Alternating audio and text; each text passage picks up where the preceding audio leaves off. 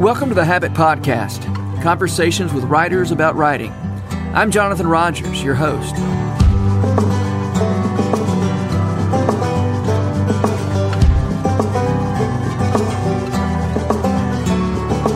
C.S. Lewis scholar Michael Ward is Senior Research Fellow at Blackfriars Hall at the University of Oxford and Professor of Apologetics at Houston Baptist University. He's the author of Planet Narnia, The Seven Heavens in the Imagination of C.S. Lewis. This is one of those rare books that change the way whole swaths of academics and general readers understand a beloved author's work.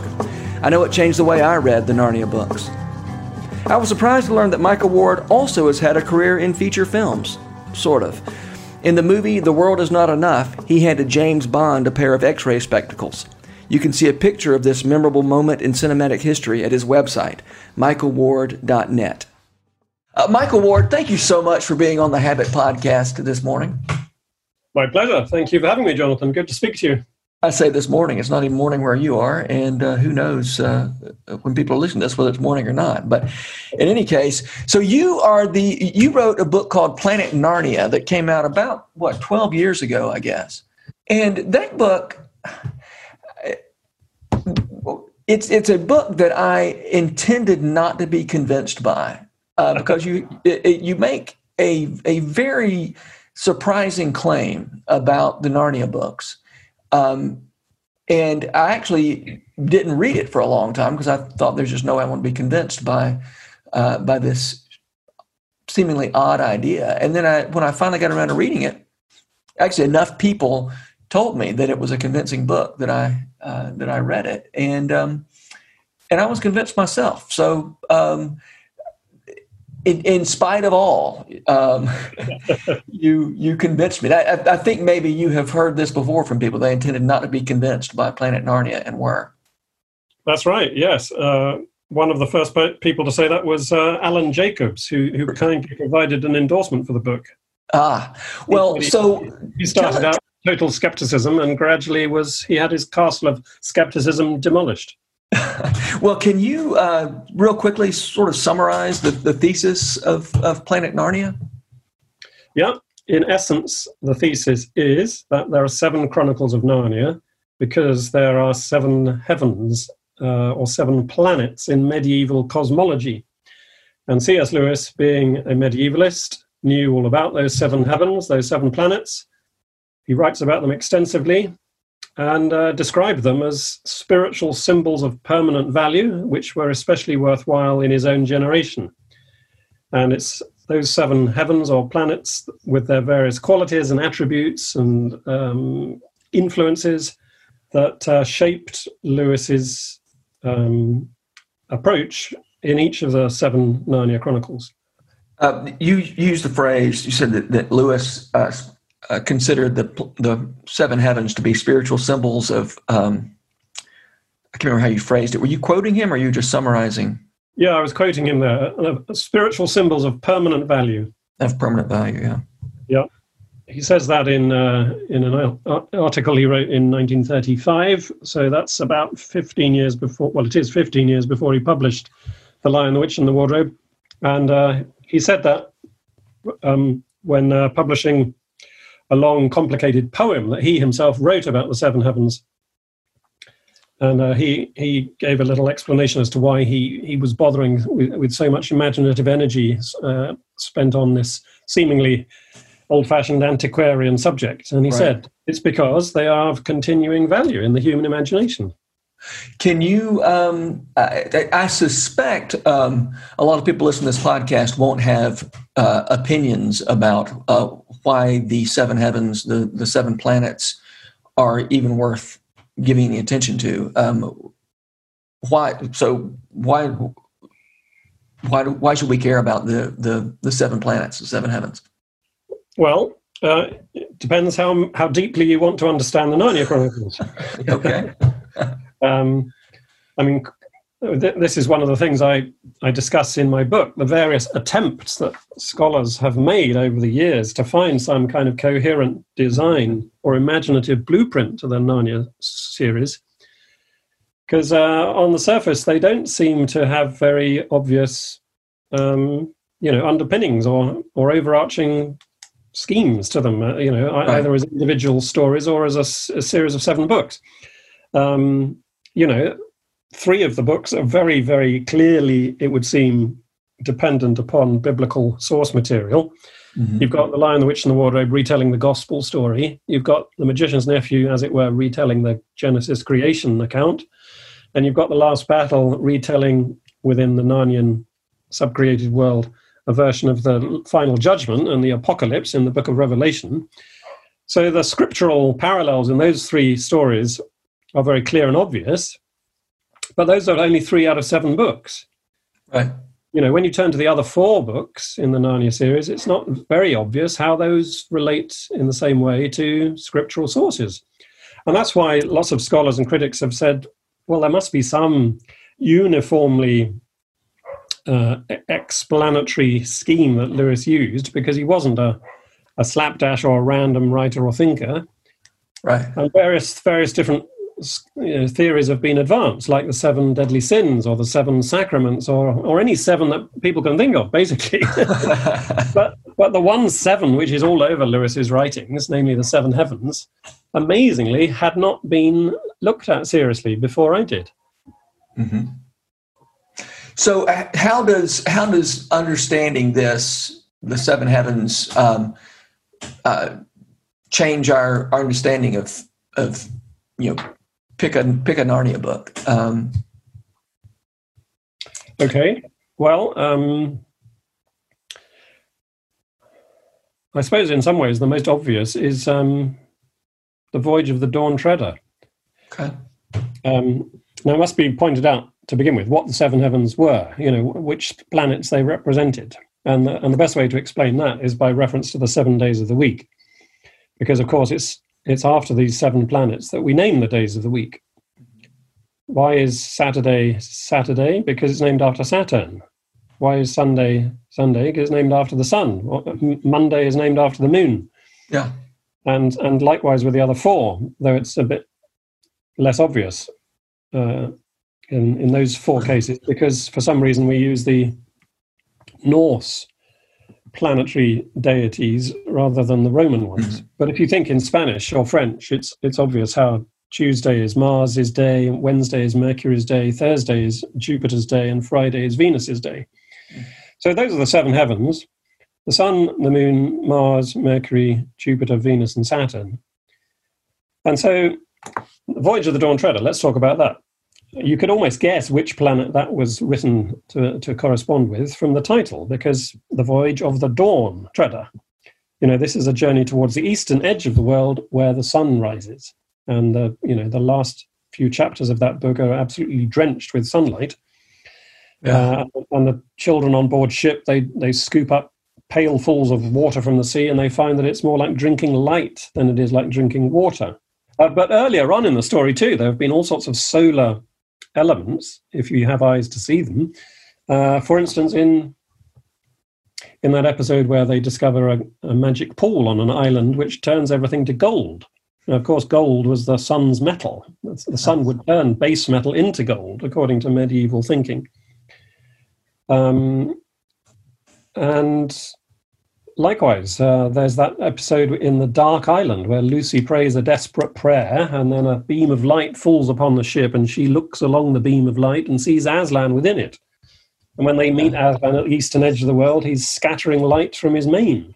The sun imagery, the gold imagery, the imagery of divine illumination is everywhere in that book. And once you see that the solar symbolism is Lewis's imaginative blueprint, then The Voyage of the Dawn Treader becomes an even more beautiful and brilliant book. Yeah.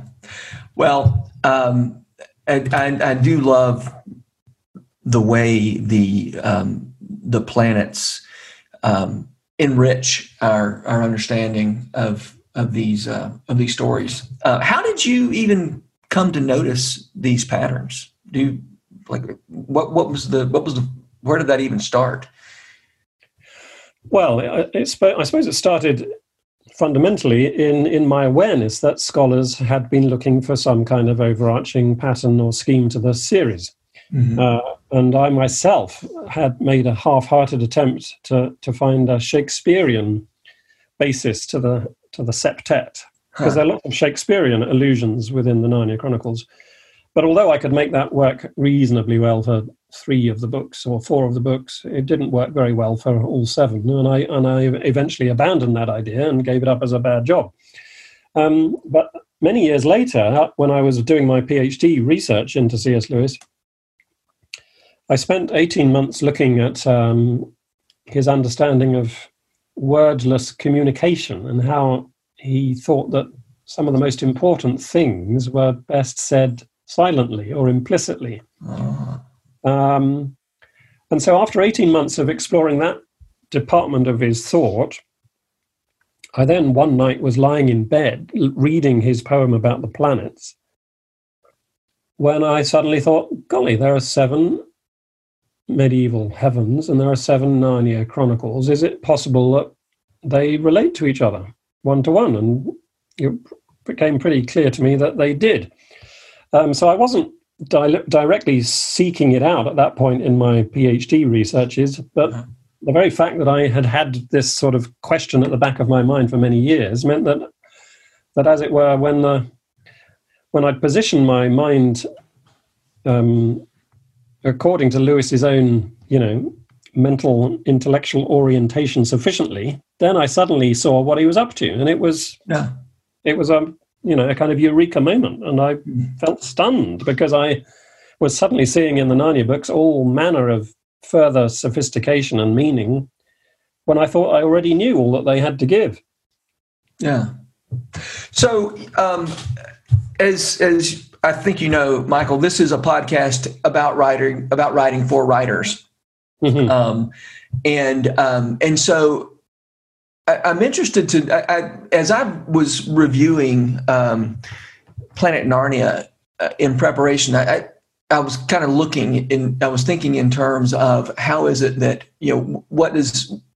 how is any of this relevant to writers? In other words, not just as readers or as literature scholars, but as writers. And I was especially interested in the idea and the question of why was Lewis quiet about this pattern? And I am especially interested in your an idea that you delve into that the music of the spheres, the 7 planets in the medieval tradition and much older than medieval tradition, the idea was that in their movements they were making music, and music that we, as those of us who live on the earth, can't hear. Those of us who live below the moon can't hear. And so, and of course, as you mentioned in your book, the silent planet is Earth, right? And if you're elsewhere in the universe besides the Earth, you can hear the music, but you can't hear the music here. And I think that's very relevant to the world of a writer, right? The idea that that we are, as writers, we are somehow making audible the music that's there all along. We're not inventing music. We are making, the music is there, and we're making it something that readers can hear. And you quote T.S. Eliot, who spoke of music that is heard so deeply that it's not heard at all. I love that. So that's not a question. I guess I'm just opening that topic. Yeah. Okay. So I think there are 2 main ways in which to answer the underlying question beneath what you've just said. Which, why would Lewis do this, and what does it have to offer any writer? And the 2 things I would say are 1, literary, and 2, theological. From the literary point of view, Lewis believed that a success in writing came about through secretly evoking powerful associations. He said that expressions in literature should not merely state, but suggest. and that if the mechanism in a poem was too visible, then we would be turned off. It's like what Keats says, the poet Keats, that we dislike art that has a palpable design upon us. What the reader is made to do for himself has a particular importance, Lewis said, and an influence which can't evade our consciousness won't go very deep. So for all those reasons, he valued as a writer, when writing about anything really, silences, suggestions, and secret associations, so that the reader would not feel patronized or over-manipulated. You know, it's a Socratic approach, isn't it? That you ask questions of the reader or the student, as it were. You don't spoon-feed the reader or the student with everything you want them to receive. You set them up, you set them going so that they learn almost without realizing that they're learning. That's the best method of writing and of teaching generally. Yeah. So that's the literary reason for doing this. If Lewis wants to communicate the characteristics of the 7 planets, well, he could do it directly, and indeed in other departments of his output, he did do it directly. There's a whole chapter on the heavens in his introduction to the medieval worldview, the discarded image. And as I said, he wrote a whole poem explicitly detailing the various influences of the planets. But in Narnia, he wanted to communicate the planetary personalities in a more subtle and artistic way. And, you know, there's that old saying, isn't there, that the art is in concealing the art. Yeah. The art is in concealing the art. You mustn't show you're working too obviously, or the reader will, you know, wise up to you, and the magic won't work. Yeah. You know, there's got to be some misdirection, as all magicians know. There's got to be some sleight of hand. And then you're impressed. You marvel at what the conjurer has been able to bring off. Yeah. So that's the secret to all good imaginative writing, whether it be in fiction or poetry or drama or film writing or whatever. You don't want to be too direct. You want to be tangential and implicit. So that's the literary reason for doing this, and what writers can learn from Lewis's example.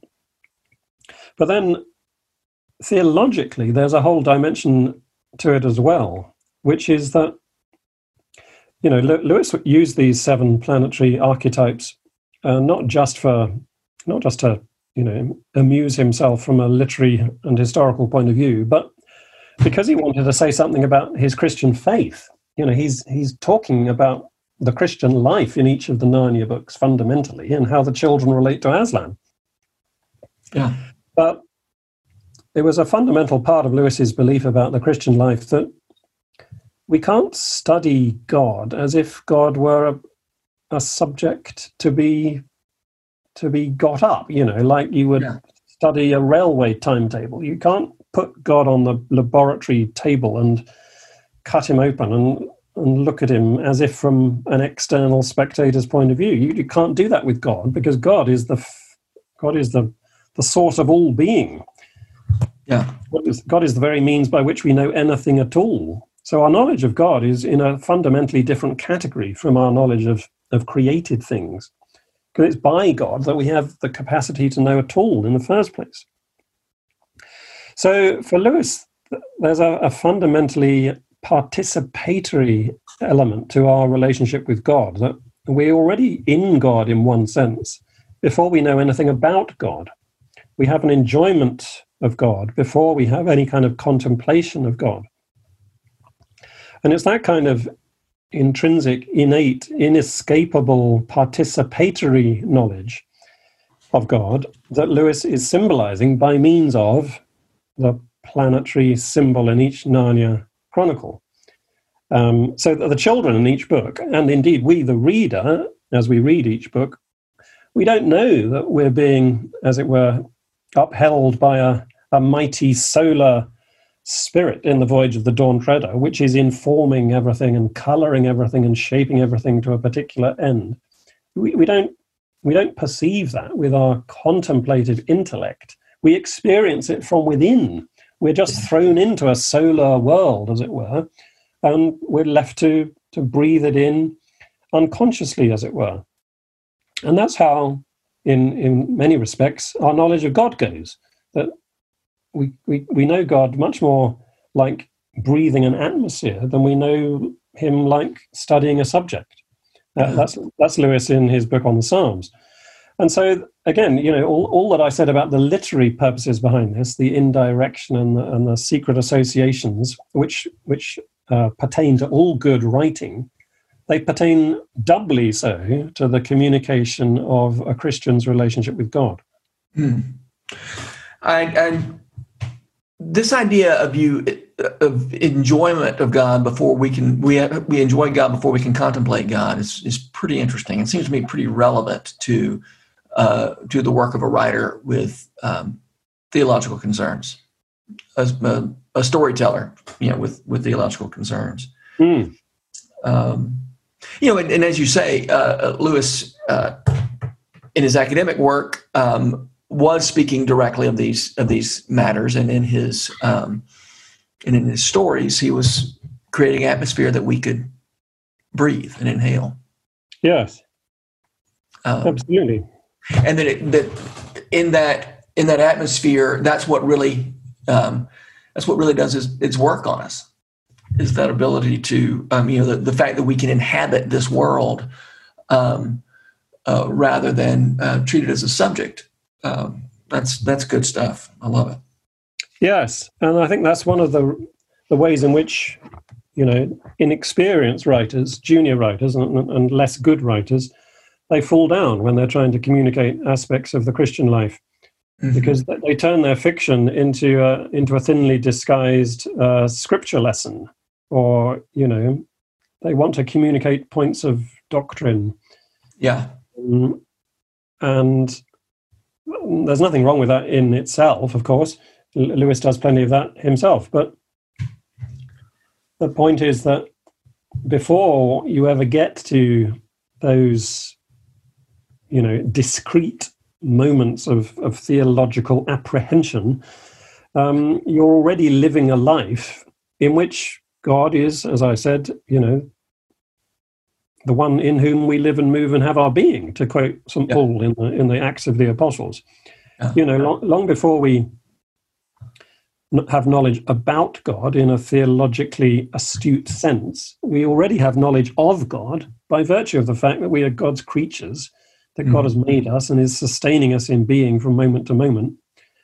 And it's that much more fundamental and essential component of the spiritual life that I think so many would-be Christian writers fail to appreciate.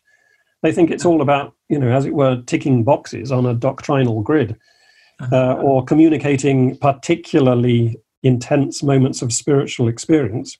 And as I say, there's nothing wrong with those things in and of themselves, but they are secondary. They come after this more foundational element of the relationship. Yeah.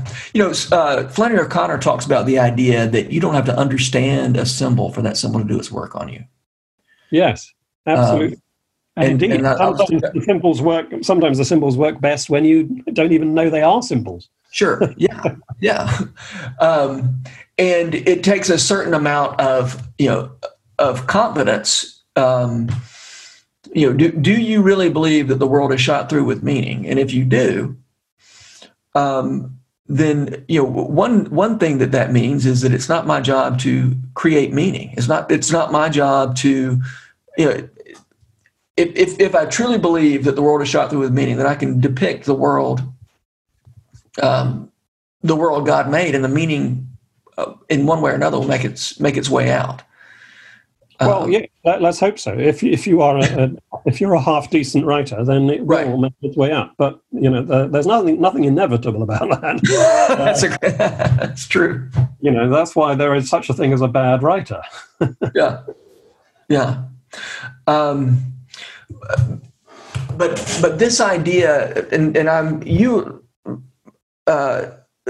this seems relevant. And you were quoting a writer, Farrer. Our ignorance of what we are does not make us cease to be, and our unawareness of the profound levels of our imagination neither abolishes them nor prevents them from acting upon our wills, nor even upon the wills and minds of others. And your point there being, this was in the context of you talking about, why Lewis didn't feel the need to explain himself, with the seven heavens, and the fact that we don't know where reality exists outside us, and whether we acknowledge it or not, it is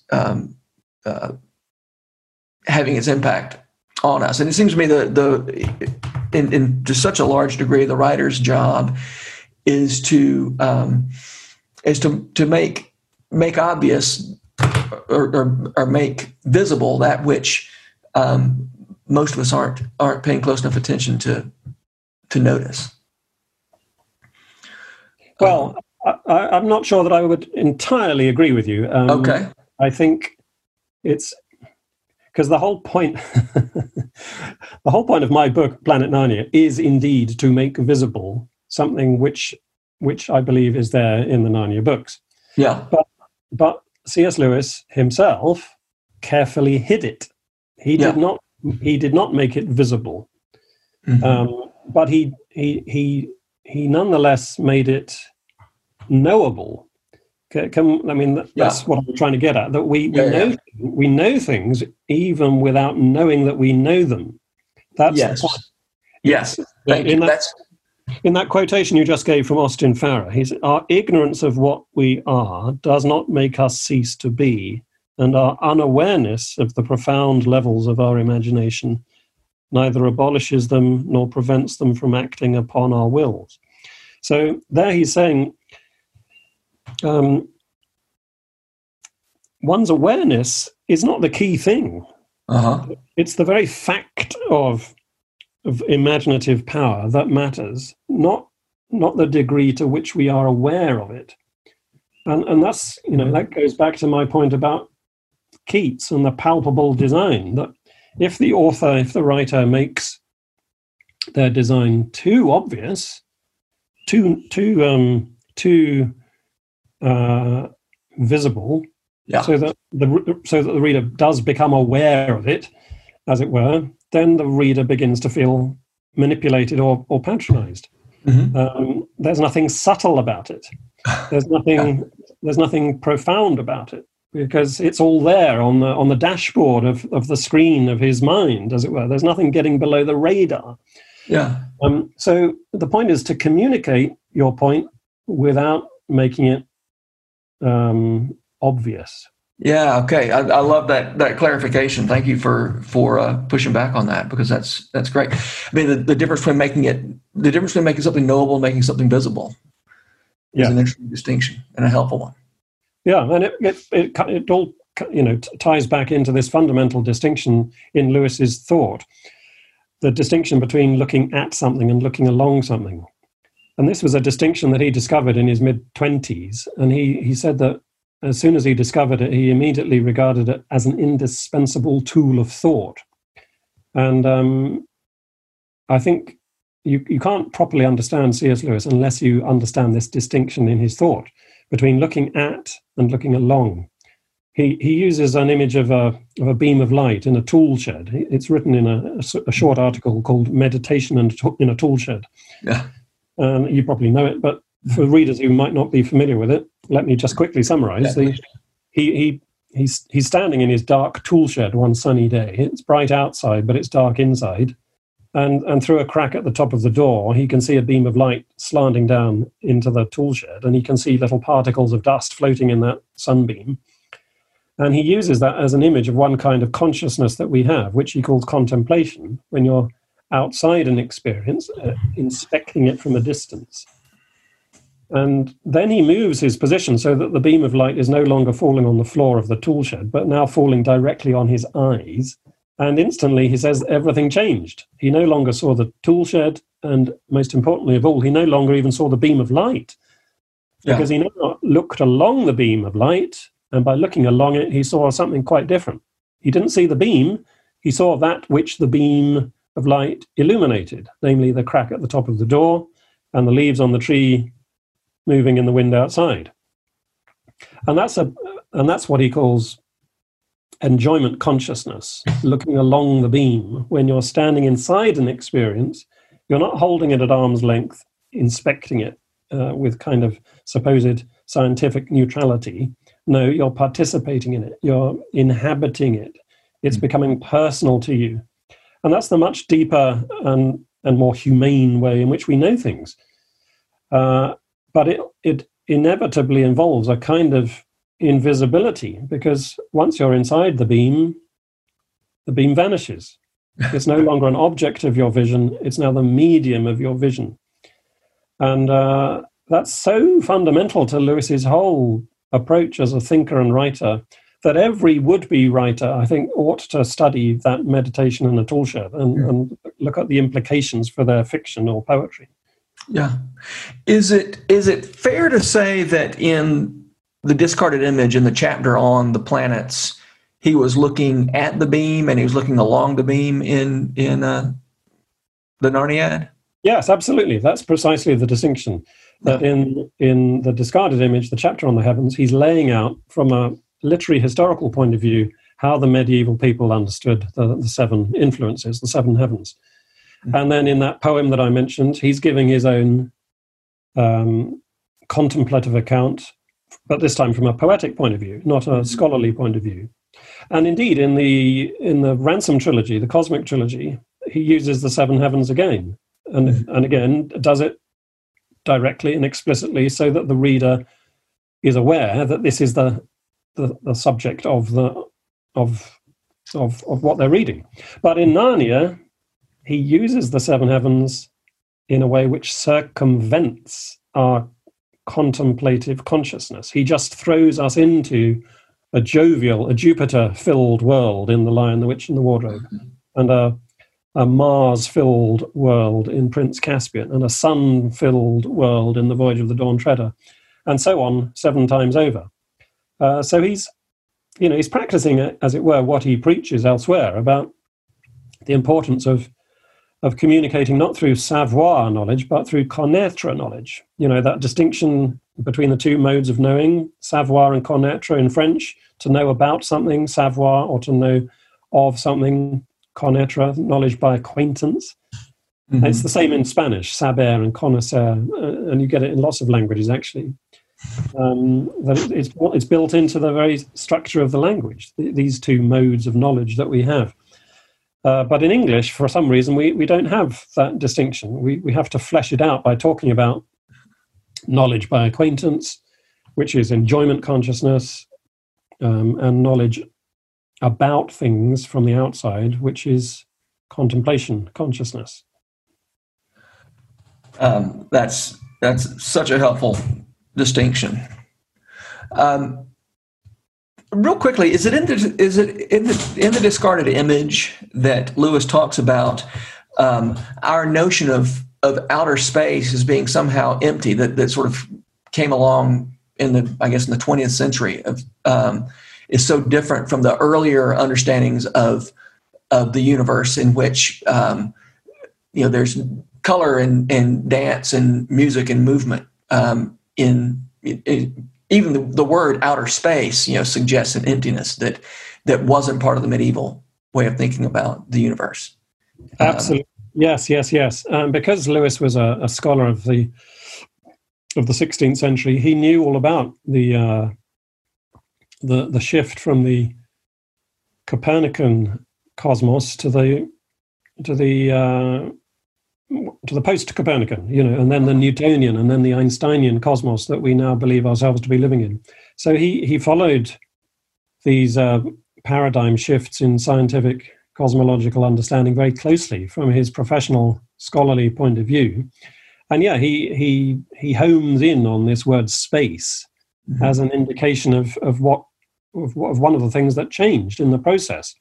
That to the medieval mind, you didn't look up and out into empty space. That word wasn't available to you. It's a 17th century word. It was coined by the poet Milton in Paradise Lost, in that modern sense. I did not realize that Milton was the originator of that. Yeah. Lewis points that out in the discarded image, and the Oxford English Dictionary backs him up. So before the 17th century, you literally could not have said that you were looking up into space because that word wasn't available to you. You would have been looking up into the heavens, the firmament, and there you would have had a very different experience. You wouldn't have felt that you were looking up into hollowness and blackness and vacuity. You would have felt you were looking into a realm of profound signification. And indeed, this place of the music of the spheres, this perpetual gloria that the seven heavens were singing constantly to themselves and to God, but which we on earth couldn't hear because we were always hearing it. It was inaudible to us because it formed the backdrop to our auditory experience, absolutely. It's like when you live next door to an airport or a railway station. Yeah. Sooner or later, you just tune out the noise of the aircraft or the trains. And Lewis talks about people who are born next to the great cataract on the Nile in this collection. He says that they're born hearing the great sound of the waterfall, and it's only when they grow up and move 10 or 15 miles away so that they can no longer hear the sound of the waterfall that for the first time in their lives they hear the sound of the waterfall because they now have a negative with which to contrast their positive experience of hearing that sound. Yeah. And until you have that negative, you're often not aware, again, with your contemplative consciousness, of what it is that you're knowing or experiencing. Is that the discarded image that he talks about, the people who live by the cataract of the Nile? I think it's actually in an essay, a lecture he gave called Imagination and Thought in the Middle Ages. So there may be something about it in the discarded image. Yeah. That's. I just feel like there's something really important here. I mean, I know there is. For writers, to understand this idea of making, giving readers a way of experiencing these realities that are swirling all around us, and you've already given us a way to think and talk about that, and I appreciate it. I think this is really valuable stuff, and this idea of looking along the beam. I think. That's where a storyteller, a good storyteller, is a person who knows how to step into the beam, and show what he sees, he or she sees along that beam, and it's such the ability to step outside the beam and look at the beam that's relevant too, right? I mean, as you pointed out, Lewis does both of those things and does both of them exceedingly well. Yes, indeed. It's largely because he had spent so long a time studying the seven heavens and their various symbolic significations, and indeed had been trying his hand at communicating them in various ways, academically, poetically, and in his trilogy of interplanetary adventures, that when he came to write about them implicitly, he was able to do it so skillfully. Because if he hadn't been so steeped in these seven symbols, I think it wouldn't have worked so well. It would have been in danger. He would have been in danger of turning the books into, as it were, allegories of the seven heavens. But they're not allegorical representations of the seven heavens. It's an almost unprecedented thing that Lewis has done. I think this is one of the reasons why the Narnia books are such classic works. That they're doing something new, I think, in the history of fiction. It's absolutely brilliant what he was doing. But I think he could only have done it so well if he had spent so many decades of his life contemplating the planets from outside, so that when he chose to go inside, as it were, he could do it so harmoniously and with such familiarity that, I mean, he himself didn't need to think about it with his contemplative consciousness very much, because he himself knew them, he intuited them from inside already. Great. All right. Well, Michael, we're getting close to the end of our time together, but I always like to end these conversations with the question, who are the writers who make you want to write? Well, of course, C.S. Lewis would have to be one, probably the top of the list, having read him so closely for so long. Yeah. And one of the things I like about Lewis is that he writes in so many different genres and forms. Right. You know, he's a master of different styles of writing. That's one of the most enviable qualities that he has as a writer, I think. But to get away from C.S. Lewis for a moment, well, it would almost be easier to ask the question the other way around. Which writers don't encourage me to write? Because any writer who's worth his salt or her salt inspires one to write in different ways. Because you know, as soon as you see writing done well, there's a little spur to imitating them or emulating them. It's the writers that are bad writers that don't inspire me to write. Writers who are clunky and too obvious, and or else are just self-indulgent and they have no care for the reader. But any writer who's, as I say, half decent, three-quarters decent, or a positive genius like C.S. Lewis, would encourage me to write. I think my own gifts as a writer, I'm sad to say, my own gifts are more in literary criticism than in fiction and poetry. I wish I were cut out to be a fiction writer or a poet. Maybe I'll discover within me at some point in the next few years those talents, but I'm not sure I've been given them. I seem to have been equipped with a different skill set of literary critical gifts and writing prose rather than and non-fiction rather than poetry or fiction. Well, I have to say your criticism in Planet Narnia has meant a lot to me, and so thank you for writing that book, and thank you for taking a little time to talk with me today about Lewis and about writing. My pleasure, Jonathan. Thank you very much for having me. The Rabbit Room has partnered with Lipscomb University to make this podcast possible. Lipscomb has graciously given us access to their recording studio in the Center for Entertainment and Arts building. We're so grateful for their sponsorship, their encouragement, and the good work they do in Nashville. Special shout out as well to Jess Ray for letting us use her song Too Good as part of this podcast. Visit jessraymusic.com to hear more of her beautiful songs. Habit Membership is a library of resources for writers by me, Jonathan Rogers. More importantly, The Habit is a hub of community where like-minded writers gather to discuss their work and give each other a little more courage. Find out more at thehabit.co. This podcast was produced by The Rabbit Room, where art nourishes community and community nourishes art. All our podcasts are made possible by the generous support of our members. To learn more about us, visit rabbitroom.com, and to become a member, rabbitroom.com/donate.